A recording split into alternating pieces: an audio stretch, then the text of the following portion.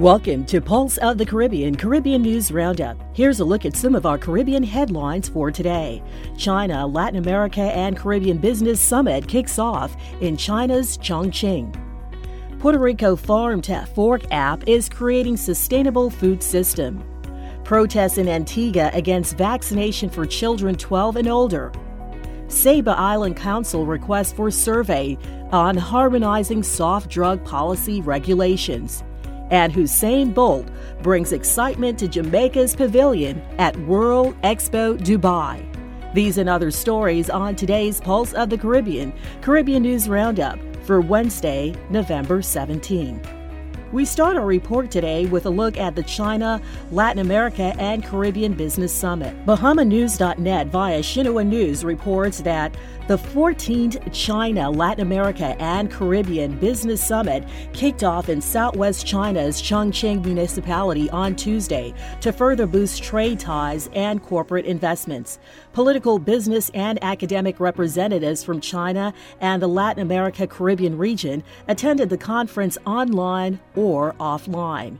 Guo Jiang, head of China Council for the Promotion of International Trade, said that the Latin America Caribbean region is an important participant in the Belt and Road Initiative.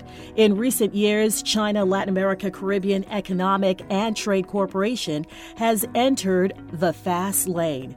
China is the second largest trading partner of the Latin America Caribbean region, and the annual bilateral trade volume has exceeded $300 billion US dollars, and for 3 consecutive years. The Latin America Caribbean region is also the second largest destination for China's outbound investment, with more than 2,700 Chinese-funded enterprises operating in Latin America and the Caribbean.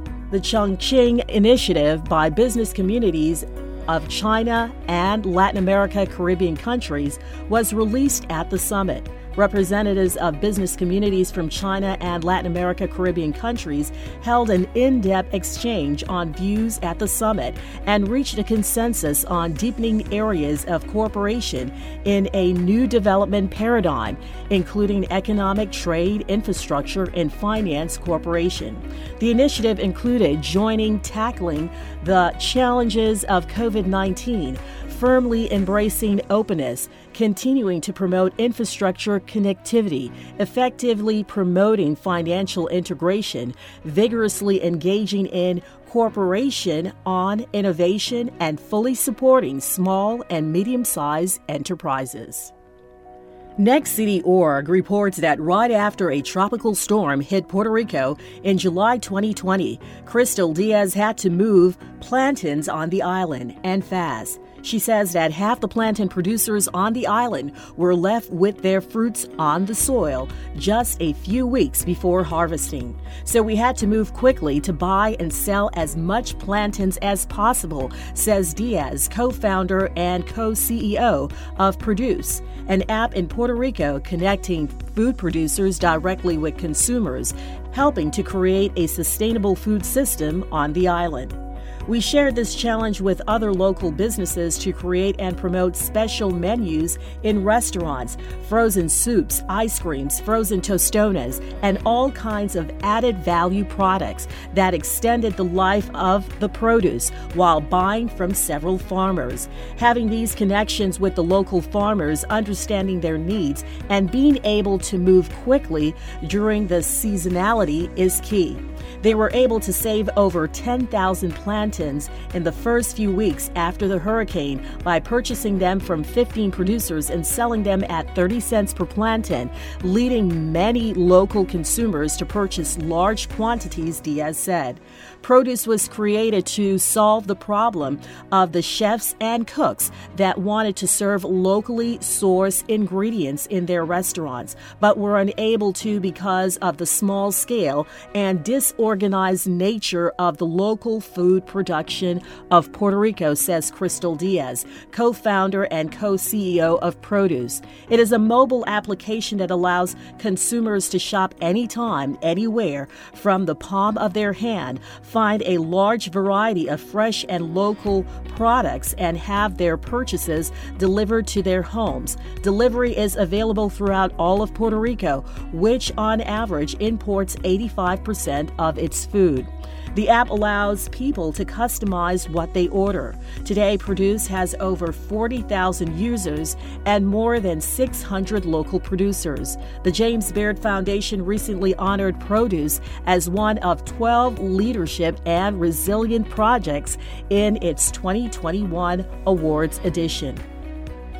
Dominica News Online reports that over 300 residents in Antigua and Barbuda demonstrated against the government's vaccination policy for children 12 years and older on Tuesday. Parents as well as students gathered outside Antigua and Barbuda's Ministry of Education headquarters from as early as 7:30 in the morning. The cabinet says it does not plan to renege on its policy of having only vaccinated students on school compounds. According to the Gaston Brown administration's mandate, any secondary school student who has failed to receive the COVID-19 vaccine by this date shall not enter onto the premises of their schools on Thursday, November 11, 2021, until vaccinated. According to the government in St. John's, achieving herd immunity within the secondary schools is a lawful objective intended to keep all students, teachers, and staff safe. 321 News reports that the Sabre Island Council last week sent a letter to the Netherlands Ministry of Justice and Security, GenV, in The Hague to ask for an exploration in the Caribbean Netherlands to harmonize the soft drugs policy and regulations so that they are in line with the rest of the Netherlands. The Opium Act, BES, is an old law that dates back to the 1960s and was never modernized, also not after Bonaire, St. Eustatius, and Saba became part of the Netherlands in 2010. This outdated law forms the basis of several prosecutions and criminal guidelines and results in considerably higher penalties for soft drugs on the three islands compared to the Netherlands. Contrary to the Netherlands, the law and the associated guidelines applicable to the Caribbean Netherlands leave no room for tolerance policy with regards to the cultivation and sale of hemp and weed. Assuming that policies, laws, and regulations would be similar to those in the Netherlands after becoming part of the Netherlands in 2010, including the relaxer policy and regulation with regard to hemp and weed, Sabre residents started to grow hemp plants at home.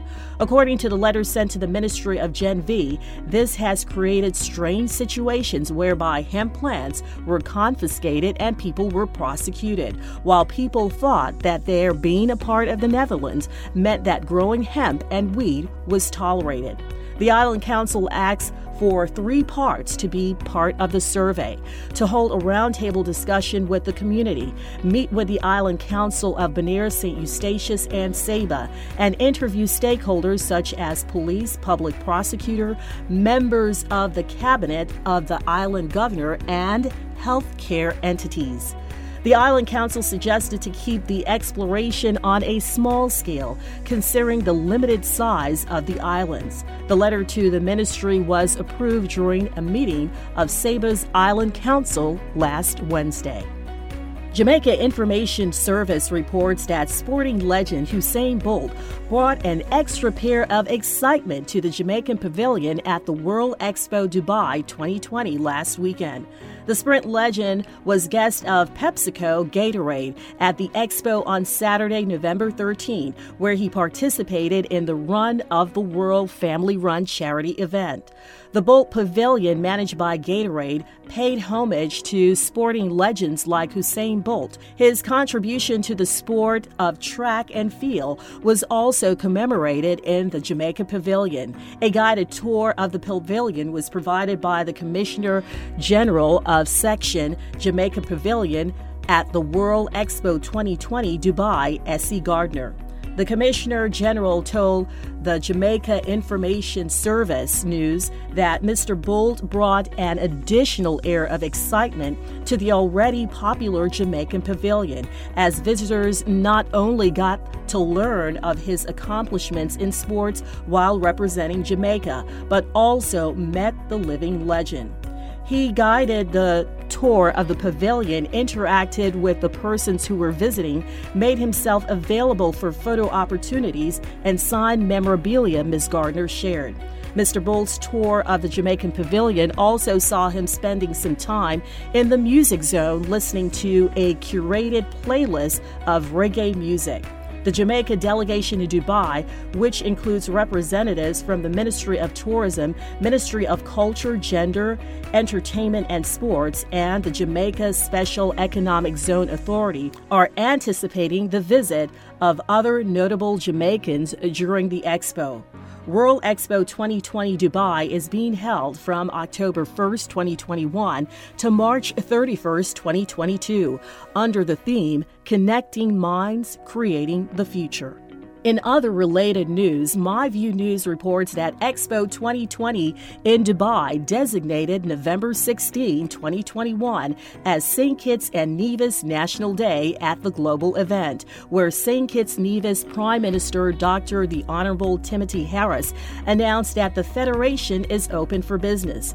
An extravagant ceremony was hosted to observe the Federation National Day, featuring cultural performances from a local masquerade group, traditional wear, and St. Kitts and Nevis's national dish prepared by locally renowned chef Dion Chef Gary Williams. Prime Minister Harris was amongst the dignitaries in attendance at Tuesday's ceremony. In his featured address, the Prime Minister expressed gratitude for the global platform to showcase the Twin Island Federation to a global audience, while also shedding light on the impact of COVID-19 on small island developing states. The Federation of St. Kitts and Nevis recently received high praise from the Pan American Health Organization for its successful vaccination rollout program and for surpassing the 40% vaccination quota set by the health agency. The pandemic has caused untold hardship, loss, and suffering to many people around the world and forced almost every country to close their borders. At this special moment in time, St. Kitts and Nevis is officially open and stands ready to continue our fulfillment of our commitment to diversify our economy across multiple sectors, including agriculture, technology, trade, the creative arts, and tourism. Several aspects of these would have been displayed during our own Expo Day and in other days prior to today. Our eco-friendly tourism sector is one that allows you to enjoy nature, our superb hospitality, and an authentic Twin Island paradise experience, said Prime Minister Harris. Prime Minister Harris also took the opportunity to highlight some of the best hotels the Federation has to offer, while also committing to revamp the national healthcare system in an effort to bring first-class service to both citizens and visitors to St. Kitts and Nevis.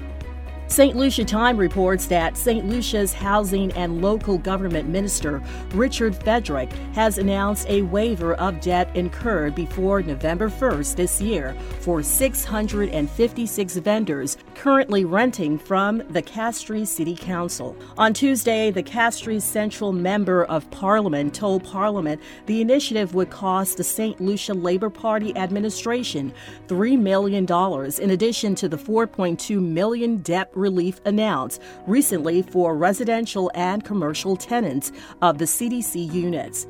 Fedrick explained that for vendors to obtain the debt waiver, they must pay rent for November and December, and from January, there will be new leases. The Boston Globe reports that 2 Puerto Rican writers living in Massachusetts have been awarded the 2021 Letras Baracutas Fellowship from the Andrew W. Mellon Foundation and Flamboyant Foundation's Art Fund. Martin Espada, a University of Massachusetts Amherst instructor, has more than 20 books to his name and is an accomplished poet, editor, essayist, and translator. His latest book of poems is a finalist for the National Book Award.